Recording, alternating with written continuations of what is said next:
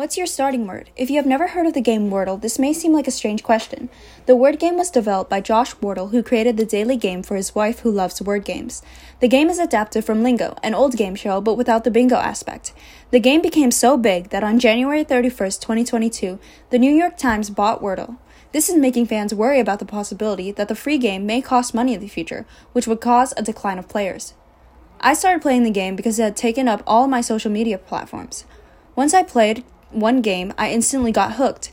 I was curious to see if any of my friends played. To my surprise, many of them had never heard of it, and I eagerly encouraged them to play so we can all bond over our best strategies.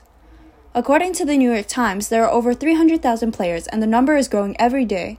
To play, players simply need to search Wordle into their browser or download the app. There is only one word per day, and everyone has the same word to guess.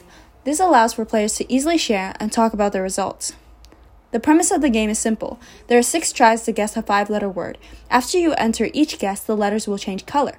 Gray means it's not in the word, yellow means it's in the word but not in that position, and green means it is the correct letter and position. Many people discuss the different strategies to guess the word in the least amount of tries. This is where the question of what's someone's starting word comes from. The most popular words are words like adieu, which tests if there are any vowels in the word, except for Y, in one turn. Other players focus on the data by finding the frequency of each letter commonly found in 5-letter words, which boils down to starting words like await or later. If players can't get enough of the game, then there are plenty of parody games available. For example, if you are a Swiftie, you may be interested in Taylordle, where all words are related to Taylor Swift.